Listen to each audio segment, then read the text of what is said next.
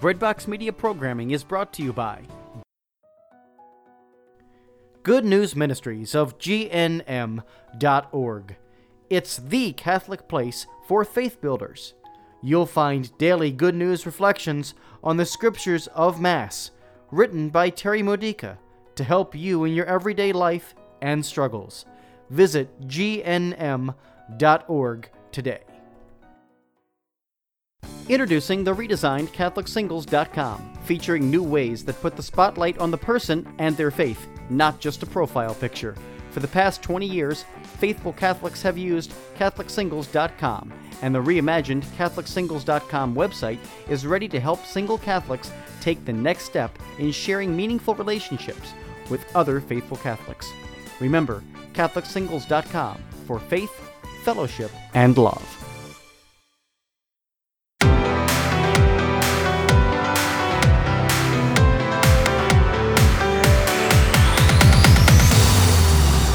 Welcome to the Champions Podcast with your hosts, Mike Rubin and Coach Phil. The podcast where we share stories of faith being activated through sports.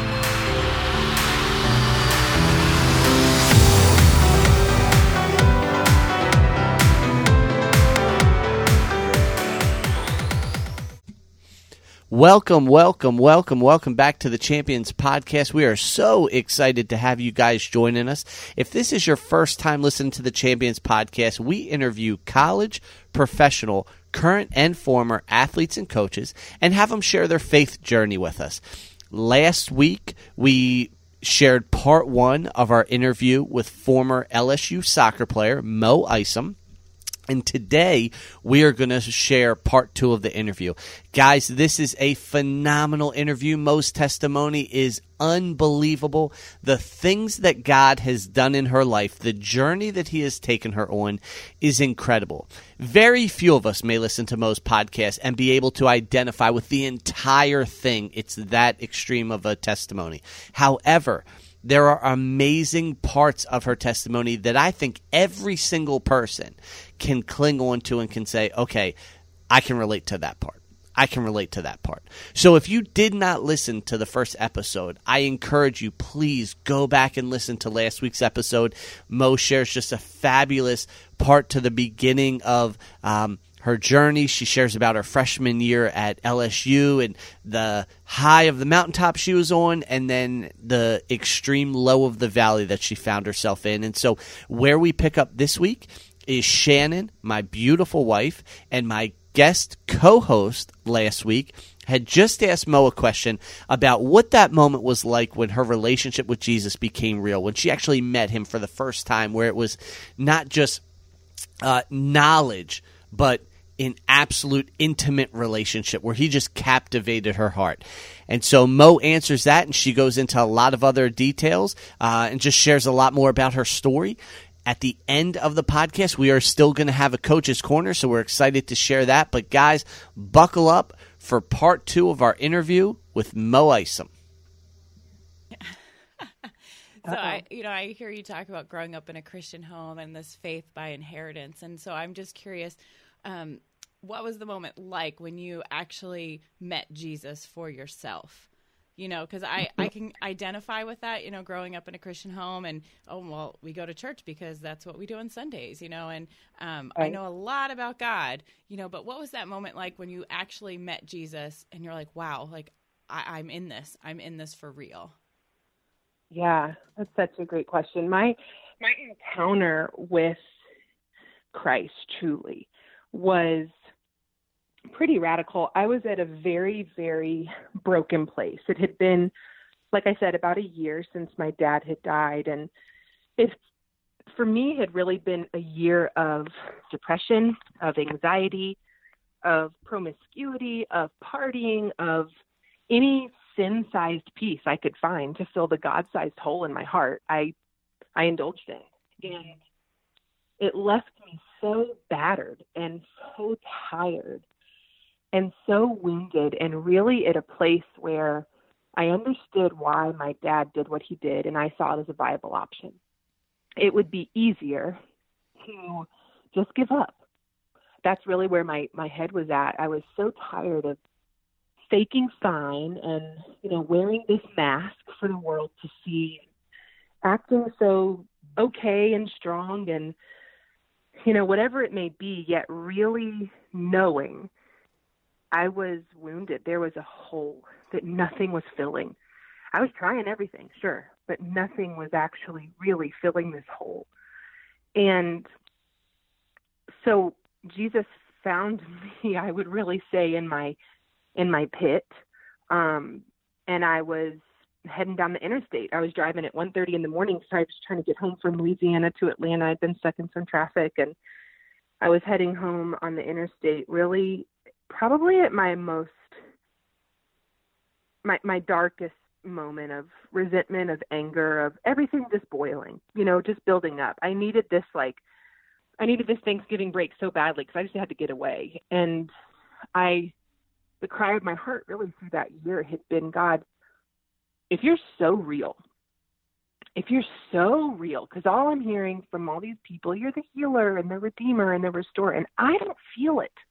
I thought I got you. I thought that was like the dosages I got weekly growing up. I thought I knew you and what faith was and Jesus and all of this stuff, but nothing's working. Nothing's good. Nothing's helping. I don't feel any of what these people are saying. And so really the cry of my heart was like, God, if you're so real, do something for me specifically. Like, you have to reveal yourself to me. I have to know.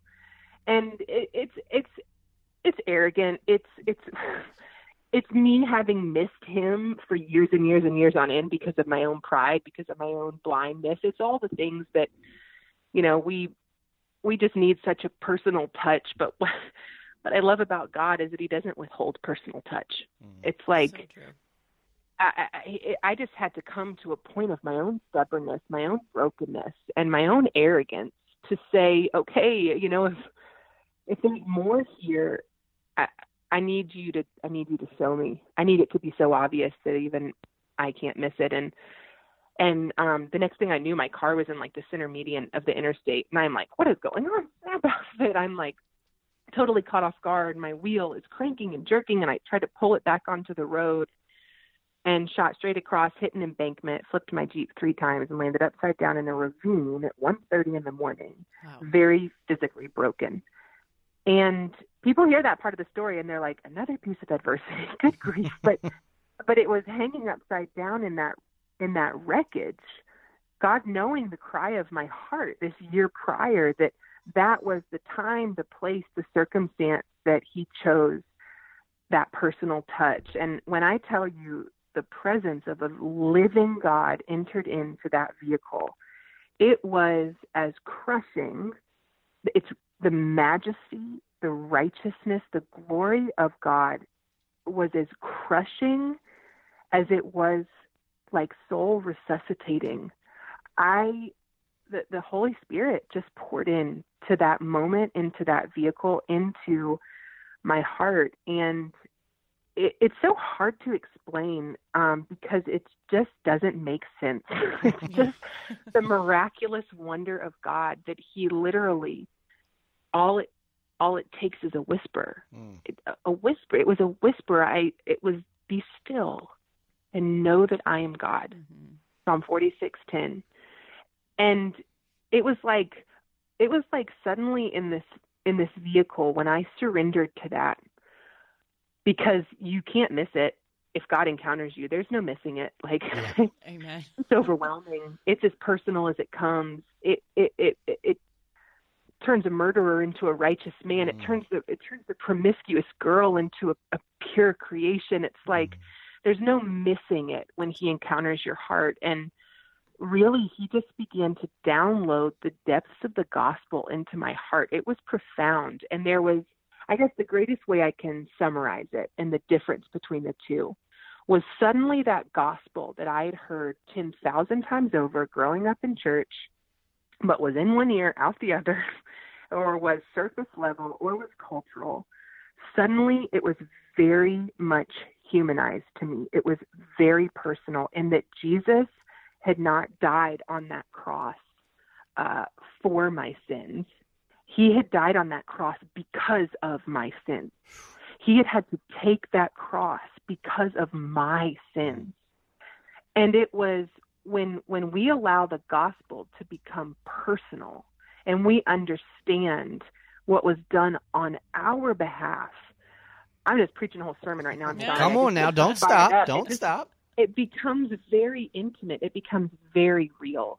And you suddenly are humbled enough, stilled enough to hear the still small voice of God. God is never I won't say never. There's certain circumstances and times, of course, but I find that rarely is God need to have some megaphone in our face screaming and booming his voice to prove himself. He is almost always the quietest voice in the room.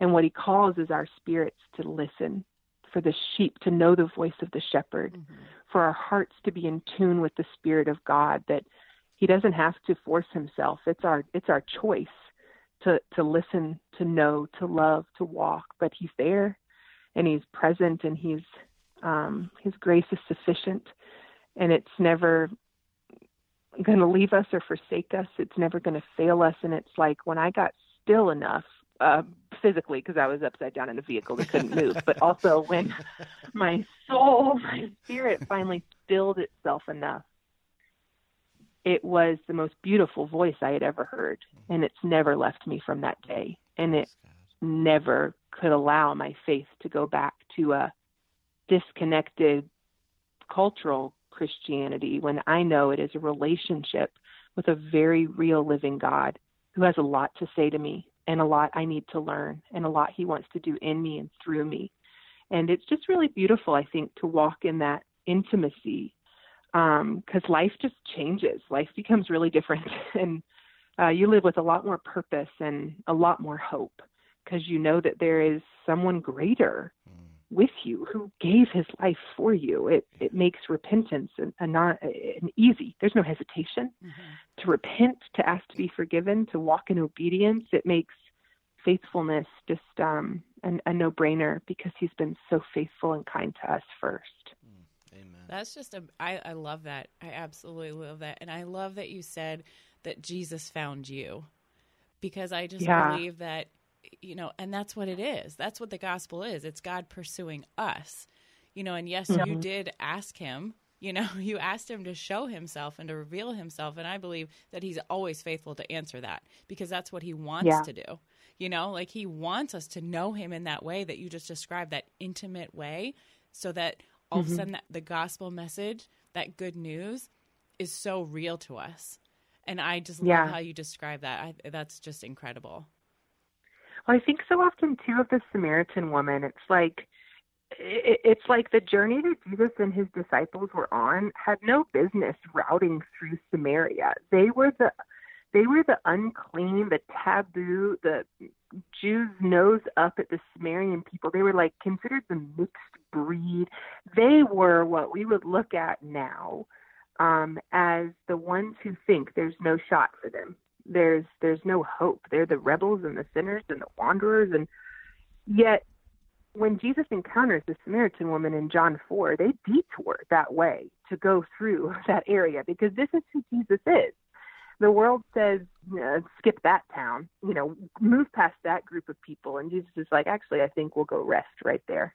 I think we'll go draw water, and I think we'll go eat right in the midst of that, because this is who I came for. And, he meets the Samaritan woman who is, I'll keep my words gentle, but she's a promiscuous woman by all accounts, and out drawing water at high noon to avoid being around anyone because her reputation precedes her. And this is who Jesus seeks out and finds.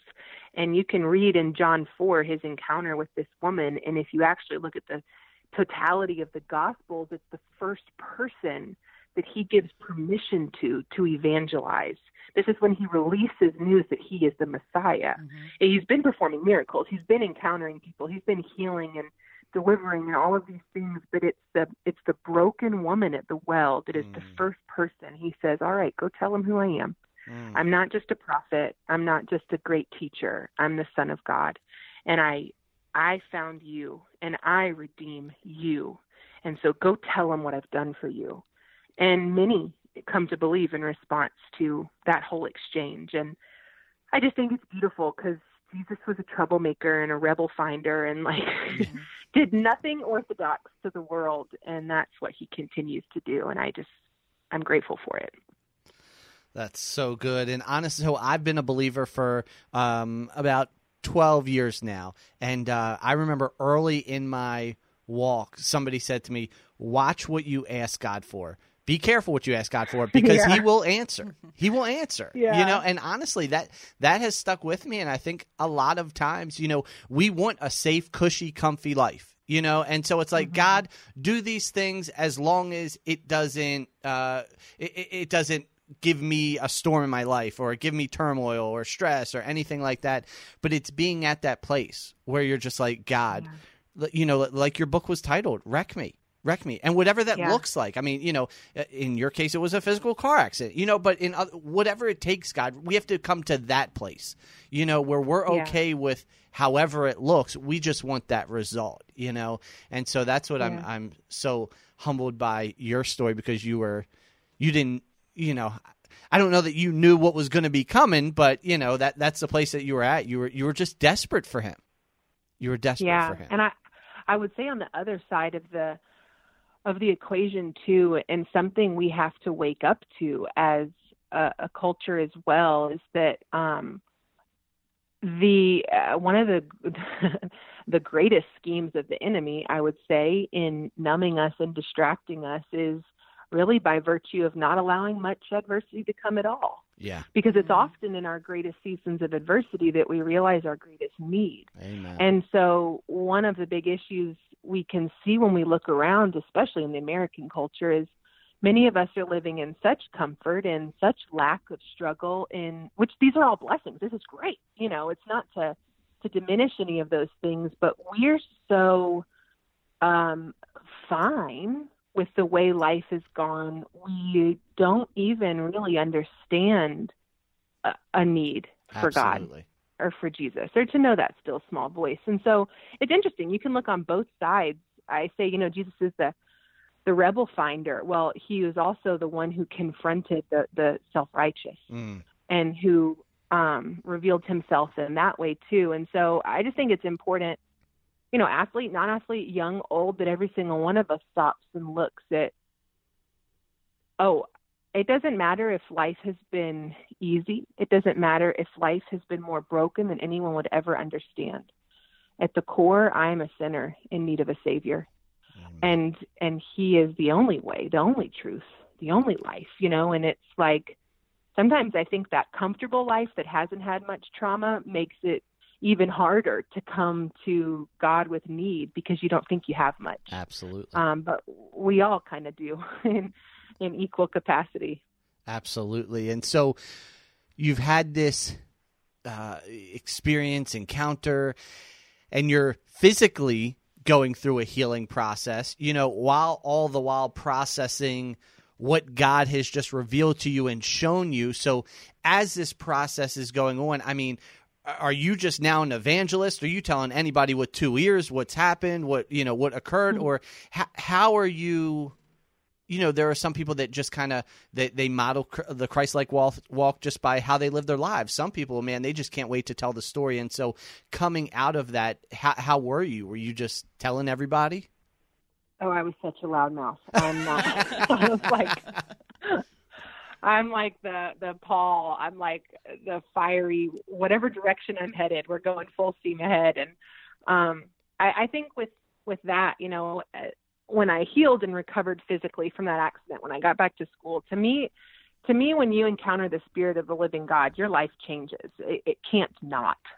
And so I moved back into school, and initially I just kind of moved back into the rhythm of my former sin because I didn't even know what it would look like to live different. It's like, those were my friends. Those were my people. That's what I did. And so right out the gates, I kind of stepped back in with the same crowd. But what's so beautiful is when you have the Holy Spirit within you, conviction is nothing to run from. It's actually our greatest guide. And there was suddenly this new weight of conviction of this voice of God. I knew the things I was doing, the people I were with, they weren't edifying to this transformation that I'd just come to know. They weren't going to serve this new life that I was navigating through, or this process of healing. And so that it was a quick season for me. And I think I was so enamored with the love of a God who had found me.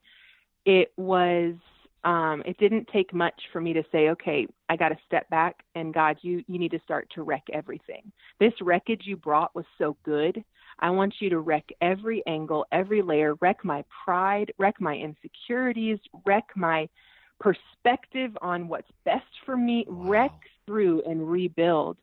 And as he did that, there was just, when you walk with him day in, day out, at least for me, there's just a boldness you carry, because you see his hand every day when you allow it to move and rearrange things in your life. And I personally just couldn't stay quiet about it. And so I was very vocal. I started sharing with anyone really who would listen about this grace I'd come to know. A lot of people on campus had heard about the car accident, obviously, because it had, I was a big athlete on campus and in a very serious wreck. And so it sort of opened the door for me to share.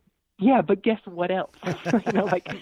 Guess what also happened when I broke my neck? And so it's like, for me, it sort of evangelism, I guess, was my knee jerk, just because of the way I'm wired. It's not for everyone. I know that there's many different personality types, but I also think that, when we've encountered the beauty and the love and the grace of God, it can't help but open our mouths. Like, there's a famous quote that says, like, with your life, preach the gospel, and if necessary, use words. And it's never totally set fully right with me. I understand it, because our lives, our obedience, our love, our transformation will preach the gospel, but also there's clear and articulate and beautiful truth in the fact that our lips were made to also.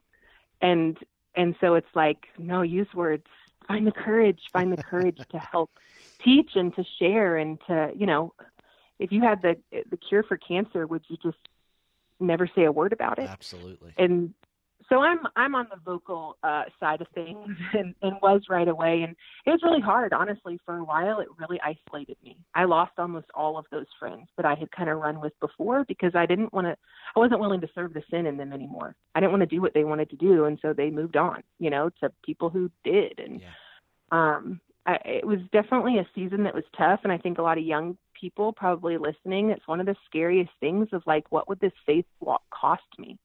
Does that mean I don't get to go to the same parties? Does that mean I don't get to hang with the same people? What is that? We start looking at wait, what am I going to have to give up? Yeah. But my heart just fixed itself on, like, it doesn't matter, because look what I gain. And I just started just letting God wreck through every piece and kind of rebuild. And it was amazing, because I lost some friends, and then I gained unbelievable family. I gained community of people who, in FCA, Fellowship of Christian Athletes, were focused on the same things, and were, walking after the same truths. And those became my people. It was like, God's so faithful to restore what's been lost or taken. And some seasons are hard, but they're not forever. And he's just faithful to bring about blessing. And I just started, walking that way and sharing my story. And that's how I now stand on stages in front of 15,000 people, not because I ever planned it, but because I was willing to stand before an 8-year-old soccer team of 6 people and tell my testimony. It's like, it's just all of our yeses, and God will entrust more to those who are faithful with what he gives them. And so that sort of is where I am, has led to where I am today. It's where it started, was back there, just sharing the gospel and sharing testimony, because that's where there's so much power. Absolutely. Yeah, you mentioned getting involved in FCA, but I was wondering, who did you seek out to help you navigate through that transition? You know, you're finding yourself not wanting to hang out with these old friends because of what they're doing, and now you have a different life. And who did you seek out to help you navigate? You know, what do I do now? Who do I hang out with now? That kind of thing. That's what was kind of beautiful, and for me just showed the same Jesus that we talked about before, who actually finds us. I didn't know who to seek out. I didn't know where to go or what to do or what fringe group to find. It was the beauty of, and again, it was through the ministry of FCA, but it was the beauty of those people seeing and watching and praying for and loving me far in advance, that they found me in a lot of capacities. They reached out, or they started coming around, and sort of in my season of like, okay, wreck it all and rebuild it, God. I was okay alone for a bit because he was doing a lot of work and I was needing to process. But these just a few really faithful friends, even now that I hold to this day, started finding me, flagging me down on campus, reaching out, shooting me a message on Facebook, whatever it may be. And, come to find out they were Christ followers who were hearing that I had encountered Jesus and loved it and, wanted to encourage it in me. And that's how that community really grew. I think there's beauty and power in seeking those things out as well. I think, going to campus ministries or finding your friends who are believers as well, that teammate on your team who maybe you haven't been so close with all these years, but now suddenly everything's changed for you and that's the life they've been living. It's like intentionally surrounding yourself with like-minded community is so important. But it just so happened in my story, it really actually found me. God was just really faithful to bring that my way. And I could see the difference in them versus the people who I had, run with before. What do you say to this? You do a lot of speaking now and you're speaking all over.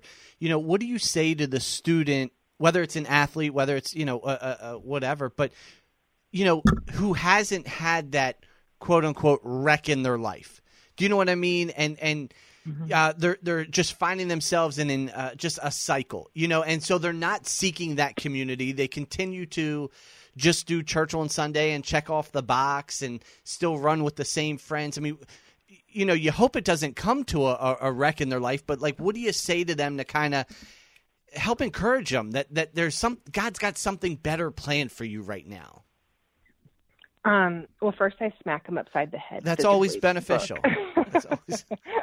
I'm just kidding. No, well, first off, I truly say praise God that no great hardship has yet come your way. Praise God for his protective hand, for his grace, for his mercy over your life, and in all of the ways that he's guarded and kept you so far. And you look at John 16:33, which is a promise in the word that says, in this world, you will face trouble. Yeah. You will face trouble. Yep. But it follows with the second promise of, but take heart, have courage. I have overcome the world. And so Amen. In light of a scripture that assures adversity, my truthful first response to those people is, I hope you praise God for the fact that the storm hasn't found you yet, because all of us are going to walk through the storms in some capacity at some time. And there's beauty in having not encountered it yet. But I also would just encourage those individuals, and that's not to scare them, but it is to encourage them in saying, like, man, armor up now. Mm-hmm. Find, when you have the mental clarity and the space and the time, armor up now. Because at the core, every individual, we're not just here, we're his. And we're made with purpose. We're knit together with the very nature of God stamped into us. Everyone's heart knows the voice, the language of the Creator. And so many may say, oh, don't need it, not worried about it. I'm fine doing what I'm doing. It hasn't backfired on me yet. There hasn't been great consequence yet. Yet I was that girl when I was in several seasons of my life. And yet I knew the emptiness that I fell asleep with at night and the hole that was there. Like I knew the weight of the pressure and anxiety. I didn't tell people around me that I was dealing with it. I didn't, seek counsel and help or whatever it may be. I was prideful and thinking I'll figure it out, but we're still made by the same Creator, and we still know when there's an absence from Him. And it's that struggles when you're falling asleep at night, wondering what you're worth. It's the, you act like, oh, this is fine, this dating relationship right now, and we're doing X, Y, and Z, and it's the falling asleep at night knowing that it's not fulfilled, that there's still something missing, that even the physical connection your boyfriend can give you, it doesn't measure up at the end of the day. I just find in every person, in some angle, there's a knowing that there is more, and there's a longing for that more. And so I think it's important when we have those people in our lives, or when we're loving them well, to truly know them, to listen to them, to ask them hard questions, so that you can find that piece of the puzzle that you're like, there it is. That's what it is, the divorce from their parents that they're struggling to, move through and forgive. It's the X, Y, or Z. It's the place in everybody where there's a knowing there's something missing and there's a longing for more. And if we can love people and be present enough in people's lives that we can identify where that spot may be, we can start to pour and speak truth into it. Well, hey, I know your parents divorced and that left you really wounded, but I personally have come to know a perfect Heavenly Father. Yeah. And that God's more than just you showing up to youth group acting like everything's fine, but He actually really wants you to know that you're His daughter and that He loves you. And that, it's like finding that in and being able to speak truth into it, I think could really help. If someone had found me when I was resentful of the pressure, though I was acting like the great athlete on the surface, and had spoken in the audience of one thing 10 years prior in my life, it might have changed some stuff, and so it's like, I just think seeing and knowing people is important in the equation of really finding where the gospel can impact them the most, and then just connecting with them and loving them that way. That's beautiful. I love Scripture, and I love how ingraining it on our hearts equips our tool belt for the journey that we go through. And so through your various journeys that you have gone through, have there been any scriptures that have just kind of stood out to you that maybe hearing you share them, our listeners could, use them in their tool belts? Of course. Yeah. There were several, especially just in the throes of my testimony, that really impacted me. Psalm 46:10, the be still, know that I am God. That was a profound one. Truly sitting around that, know that I am God. That was a really big one. John 16:33, in this world you will face trouble, but take heart. I have overcome the world. That was profound for me. And then Romans 5:3-5 is really interesting. It's semi-sociopathic, and that's okay. It calls us to rejoice in our adversity, knowing adversity will produce perseverance. Perseverance will produce character, and character will produce hope. And hope in the Holy Spirit never fails us. And Romans 5:3-5, that scripture I just cited, was probably the most profound for the longest stretch of time, and continues to be, because it's this crazy call that makes no sense, that in the hardest stuff and the messiest stuff, we're actually invited to rejoice, not to not feel, not to not grieve. Goodness, again, we don't have to be sociopaths here, but at the end of the day, we have the room to rejoice because we know God is doing a good and faithful work through even the hardest stuff. Yeah. And I just love that. And it's so true. And it's been proven true in my life over and over again. So it's really sort of one that sits on my heart often. And it's one of those verses that you just think of people that haven't had or at this point don't know the Lord or aren't walking with the Lord, that when they face adversity, man, we have that hope to cling to. And it's just, for those that aren't walking with the Lord, I just, my heart breaks for them because they don't have that hope. You know what I mean? And now it's why is this adversity happening? And not that we can always answer the why, but we can always know who's in control and who our comforter is and, where our hope lies. And so that's so good. And I think it's going to be so beneficial for so many people to hear. And I'd be remiss if I didn't have you on here and talk about your experience trying out with the LSU football team. Can you tell us a little bit about that? Oh, goodness. Yeah, so I realized going in, so I had been walking with Jesus for a while, had really been moving in a lot of healing and just letting him guide my steps, and realized going into my senior year of soccer that every student athlete actually gets 5 years of eligibility, but only 4 in one sport. So it's like only 4 competitive seasons in one sport. So it's basically like when you campus, you have a 5-year clock to play out 4 seasons. So it takes into account if you have to redshirt or whatnot. But I realized this headed into my senior year. I had not had to redshirt. I wasn't going to have to. So it struck me that I had this 5th year of eligibility that I, could potentially explore. And it was really just like almost a little drop in my spirit from God of, I want you to pursue playing football. And it made sense, I guess, on the surface. Again, I'd been recruited for my leg strength.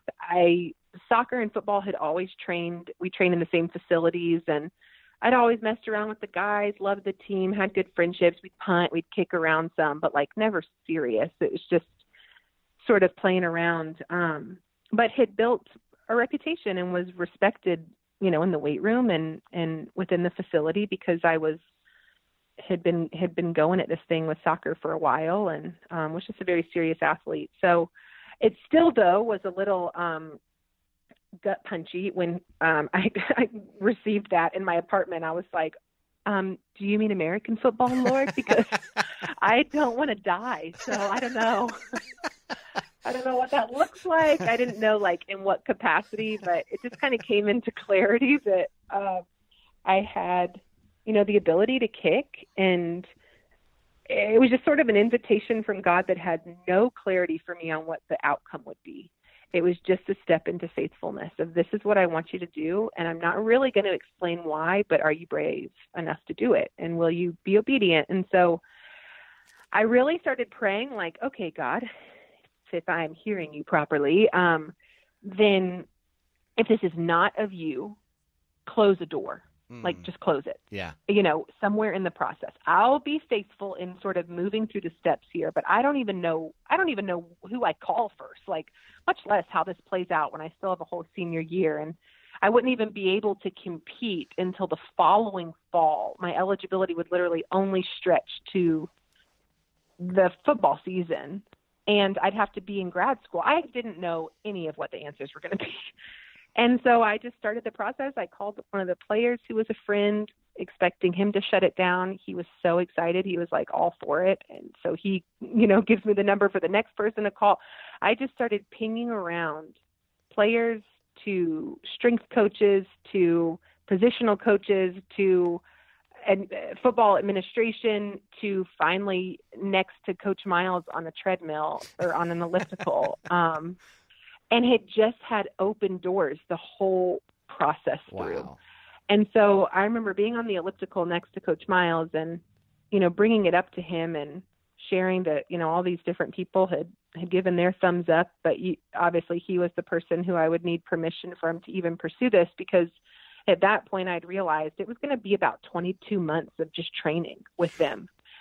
And before I could even try out, and half of that was going to be while I was still playing soccer, and what would that even look like? But just telling him what was on my heart. And I loved his response, because he was like, first off, he has daughters, and so he was excited about it. But also his response was, don't think you're going to get any special treatment because you're a girl.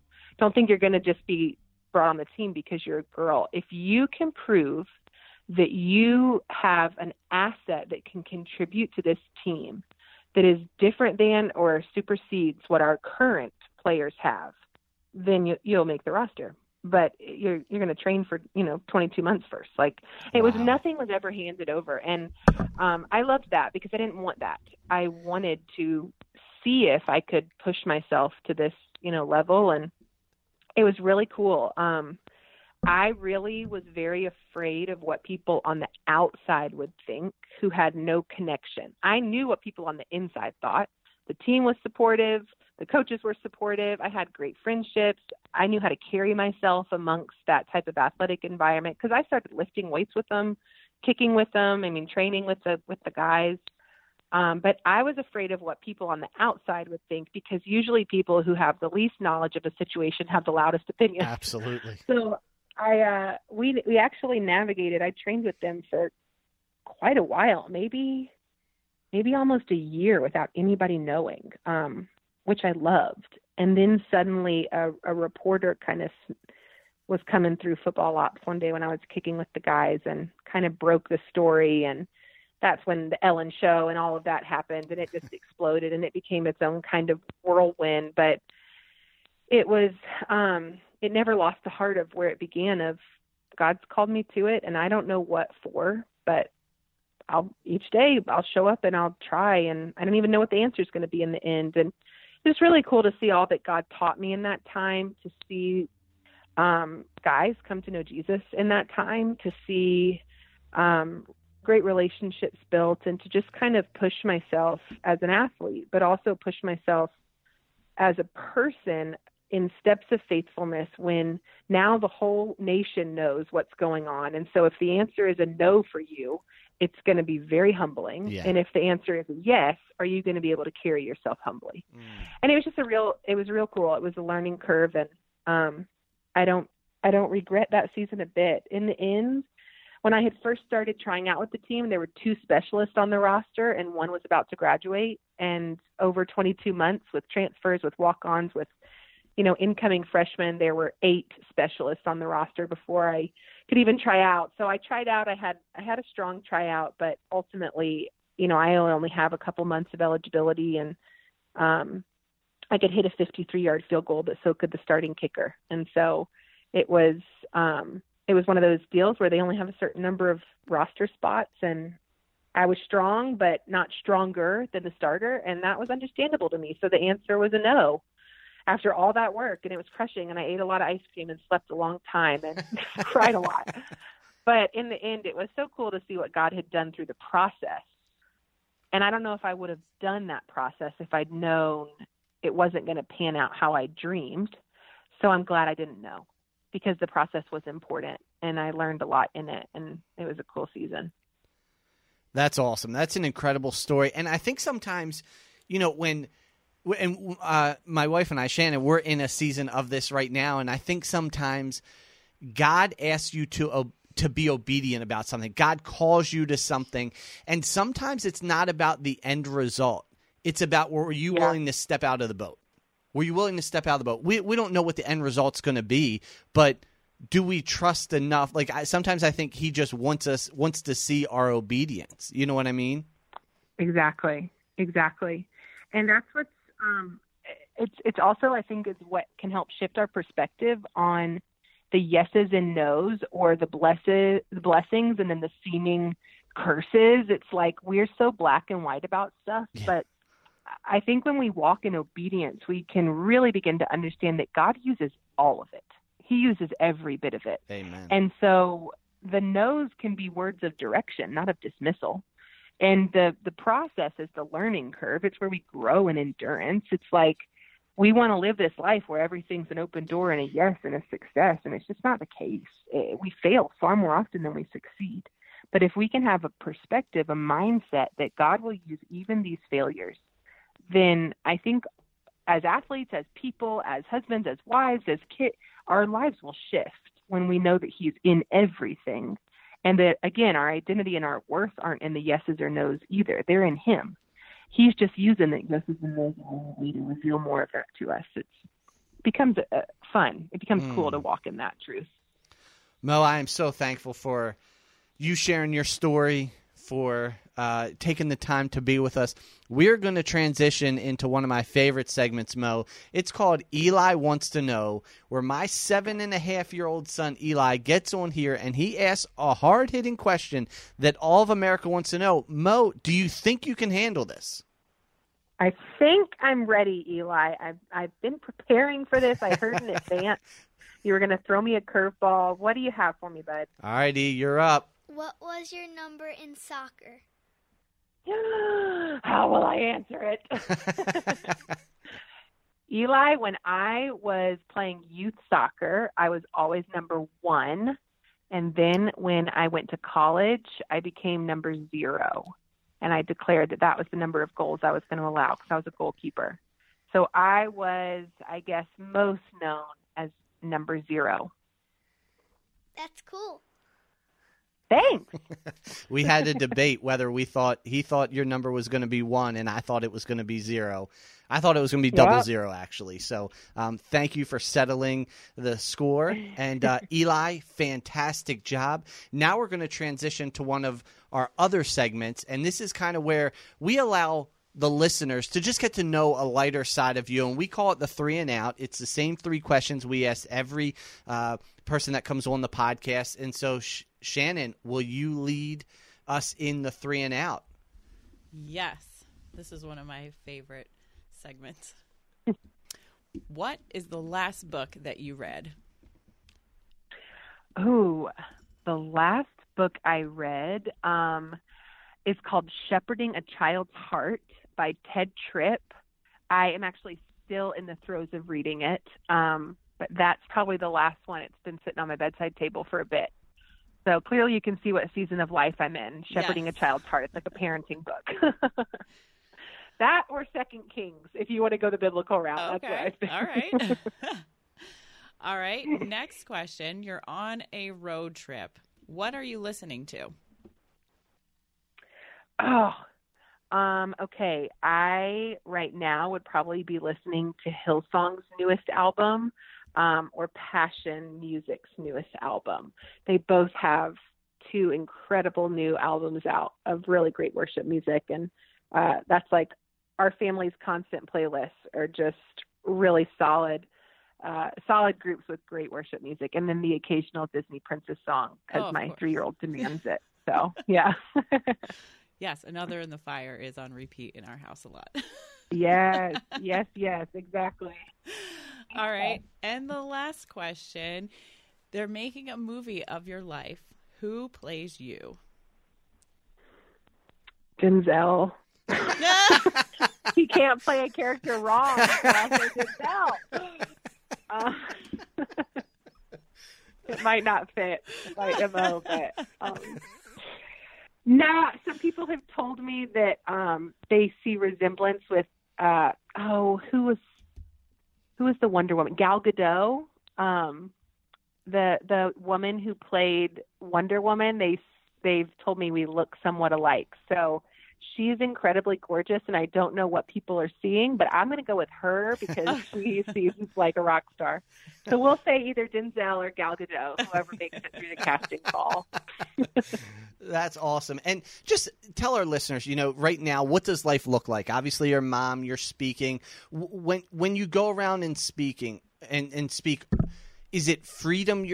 What is kind of the topics you speak about? Is it different each church, or are you speaking on freedom? Are you speaking on surrendering your life to Christ? Yeah, it really depends. It's been really beautiful now, about 7-8 years into ministry now, and the ways that it's grown. When I first started, it was a lot of sharing my testimony, a lot of, overcoming adversity and who Jesus is in light of, some of our hardest struggles and that freedom that's found. But it's really just evolved and grown, I think, as I've grown as a communicator as well as just grown as a follower of Christ. And it's truly grown to a place of teaching. So it depends on whatever the conference is, sort of the theme of the conference might build out the message, or whatever God has been kind of teaching me or stirring in my heart in that season. Or, rooting back to elements of womanhood or adversity or, like you said, freedom, but a lot of teaching to what it means to really boldly follow Jesus, what it means to really lay down our lives and to follow him. I feel like that's been a big surge of, we're taking a little bit of a break from traveling right now, obviously with the baby coming, but right before, we were really starting to get into digging in to the hard but holy truths of what it looks like to truly walk in obedience. And pursue holiness, pursue godliness, and all of the really hard calls of Scripture that we dance around, but that we are truly called to lay down our lives, to repent, to turn from our sin, and to pick up our cross and carry it and follow faithfully. And so it's been sort of a message lately. A lot have really been seeking that centers around that truth. What does it mean to be the bride of Christ?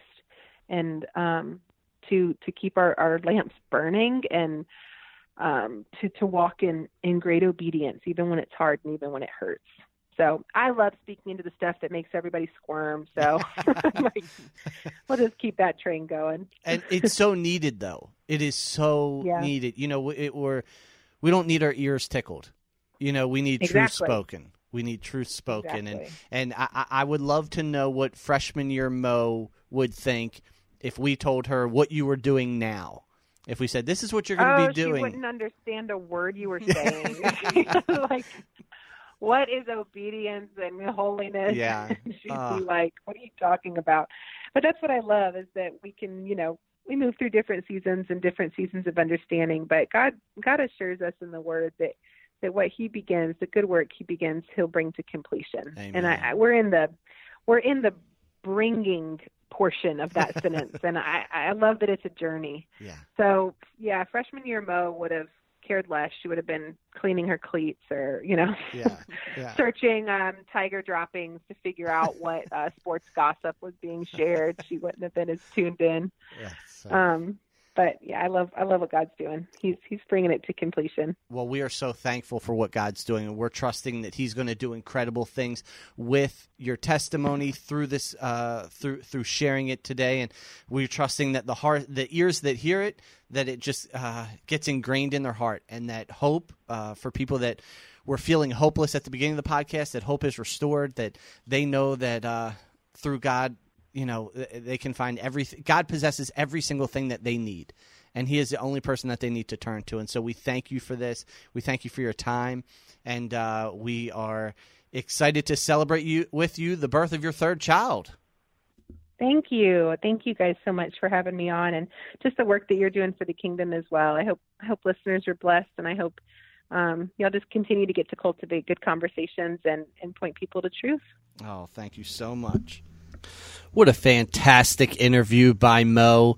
We were so blessed to have her. Like I said, there's just so much valuable information that she shared with us. Just her testimony was so incredible. We just saw so many ways that God has worked in her heart. And I just felt like she shared so many things that myself, you guys, anyone that listens to this podcast, that I just believe God's going to use it in phenomenal ways in our lives. And just an update, that podcast was that interview was actually done a few months ago, and since then Mo and her husband have given birth to a precious baby boy, and so congratulations to them. I know they're enjoying life with their new addition to their family.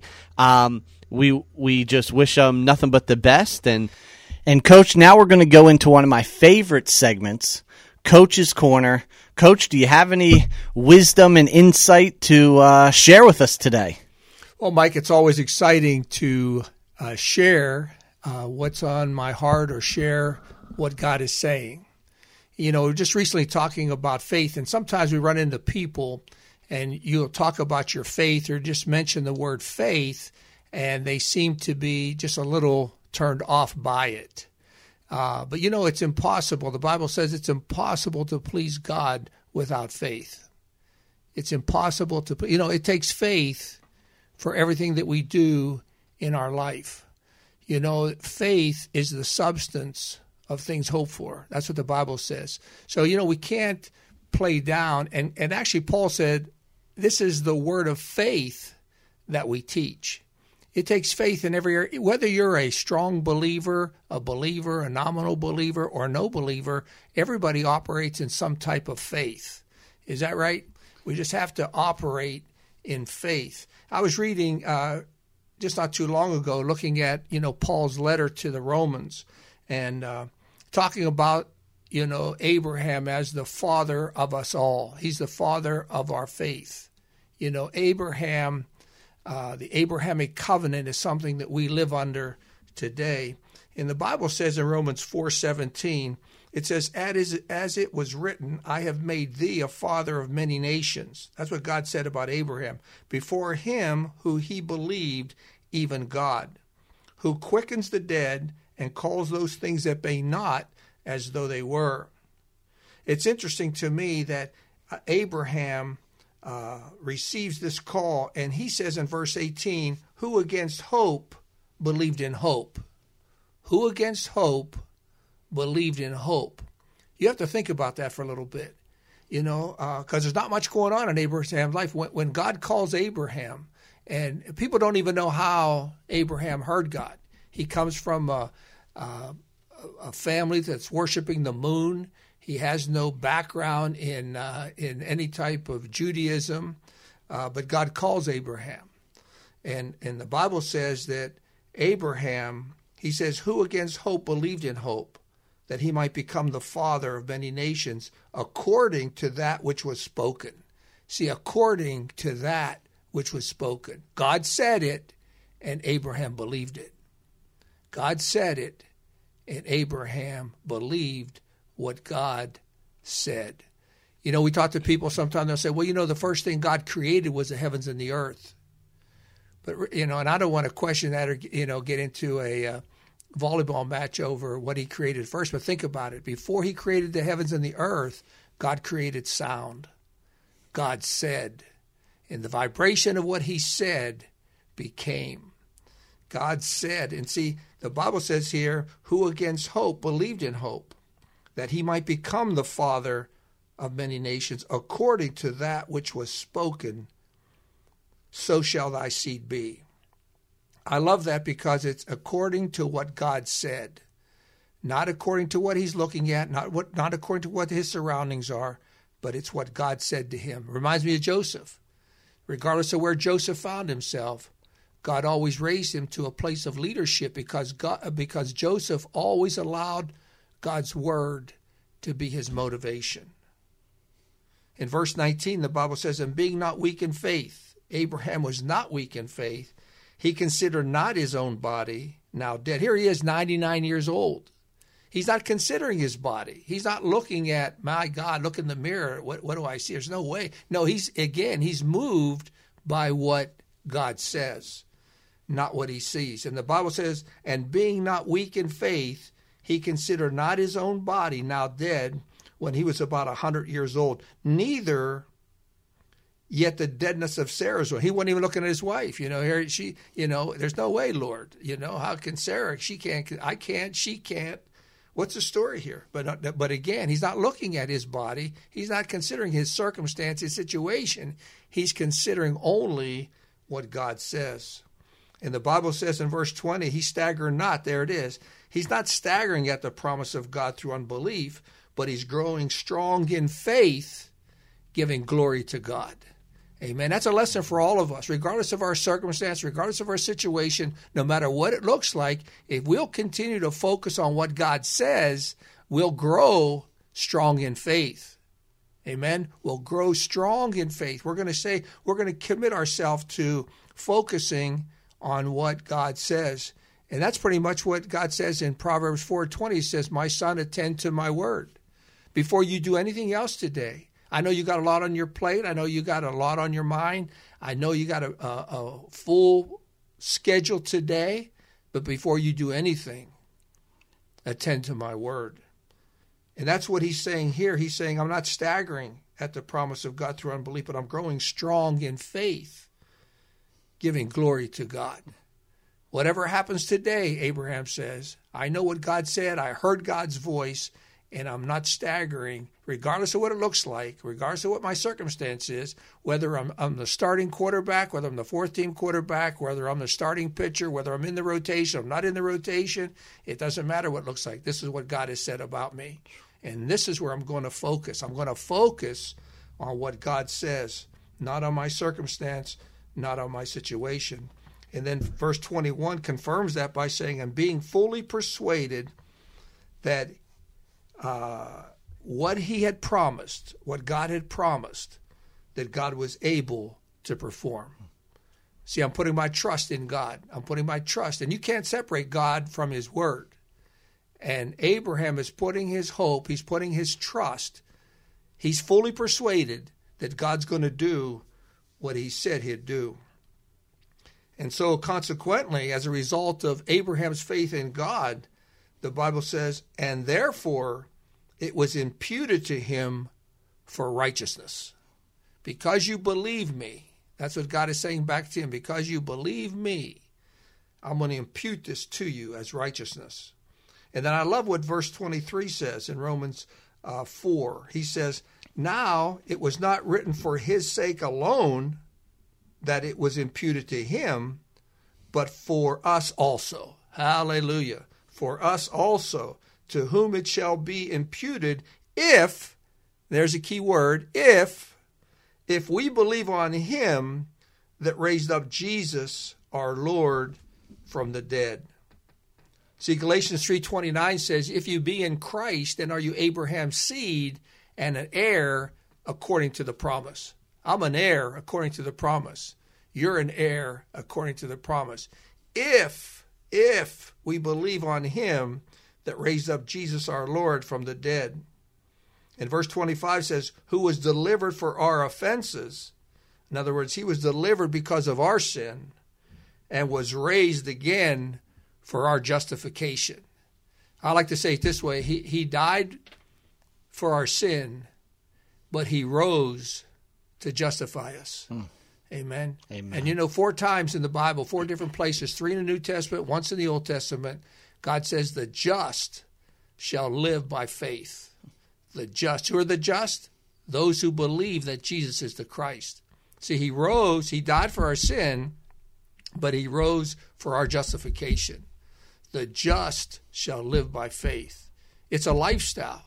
It's how I relate to my spouse. It's how I raise my children. It's how I do my business. It's how I do my finances.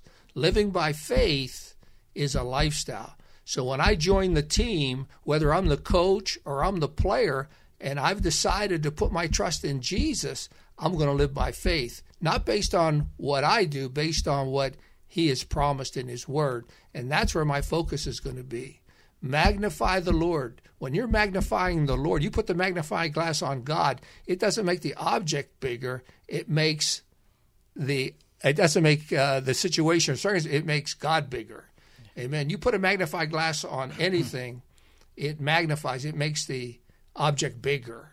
And God is so big and he loves us so much, but he wants us to understand as we journey through life that our trust, our hope has to be in him. It has to be in his word. You can't separate God from his word. In the beginning was the Word was with God, and the Word was God. And so as we focus on the Word of God, on the promise of God, the Bible says in 2 Peter, God has given us all things that pertain to life and godliness through the knowledge of his Word. I like to say it this way, through the knowledge of God's Word, God has given us everything that pertains to life and godliness. So let's begin again. Let's exercise our faith, just like we would go to the gym and exercise a muscle group and continue to see that muscle group grow. Let's begin to exercise our faith. Let's put our trust and hope in Christ, in his word, and see the marvelous results that will occur. Thank you, Coach. And as always, you never fail to deliver. That was another phenomenal Coach's Corner. I think this has been a jam-packed episode, 2-part episode, which just between Coach's Corner and Mo's testimony, I believe our hearts are full, and it's just been an absolute pleasure to share her story with you. And so thank you guys so much for taking the time to listen. Mo kind of hinted at Fellowship of Christian Athletes, and I myself am an area representative for FCA. And if you're not familiar with FCA, please take a moment and go on and check out. It's www.fca.org. FCA is a ministry where our vision is we want to see lives transformed by Jesus Christ through the influence of student athletes and coaches. And so we really gear to minister to the hearts of coaches, because those guys are like institutions, those guys and girls. I mean, typically coaches are are coaches for 5, 10, 15, 20 years, oftentimes even more. When you think about the amount of student athletes that come through their program, it's incredible. And so look at all the athletes that they are going to have an impact on. Now notice, I didn't say positive impact. I just said impact. They're going to impact them one way or another. How they impact them is what's going to make the difference. And so as FCA, we try and come alongside those coaches. We try to minister to their hearts and then minister through them to the student athlete. And then also there's that student athlete component where we get student athlete leaders who will lead huddles in their school. They'll lead Bible studies in their school. And it's a bunch of student athletes who we believe in the school system, student athletes have been given this elevated platform, right? They're typically the most dominant leaders, the most influential, the most popular. We believe that if we want to see hallways transformed and hallways changed, that student athletes, because of the platform they've been given, can be those change agents. And so that's what we do through FCA. We minister to coaches, we minister to athletes, not just at the high school and college level, but also at the community level, whether it's rec coach or travel coach. And if that sounds like a ministry you'd like to be a part of, we would love to have you come alongside and either pray for the ministry or to come alongside and financially champion the ministry. And one of the ways that you can do that is you can go to my.fca.org/Mike Rubin. And if you want to be a part of what God is doing here in South Central Pennsylvania, we would so appreciate it, and we would love to celebrate these Only God things with you. And we trust God's going to do a phenomenal job. Last year alone through FCA, 45,000 people, over 45,000 student athletes and coaches put their faith in Jesus in FCAs all throughout the world. And so that's an incredible thing to celebrate. Guys, we're thankful that you listened. We'd appreciate it if you left a review or a comment. You don't have to give it 5 stars. Just if you loved it, throw 5 stars up there. If you didn't love it, give us 1 star and give us a way that we can get better. Maybe you know student athletes or coaches that really need to hear this. Please share it. We look forward to our next podcast, which should be coming out next week. Until then, have a great day.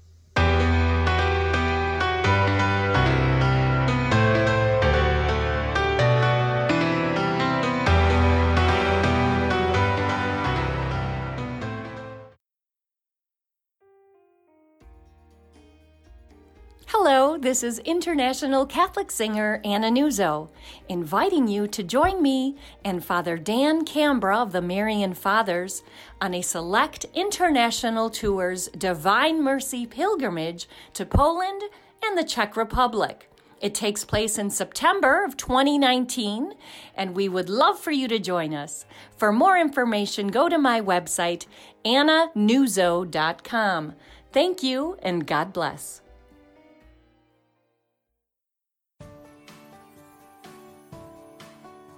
Breadbox Media programming is brought to you by Jack Kane Ford.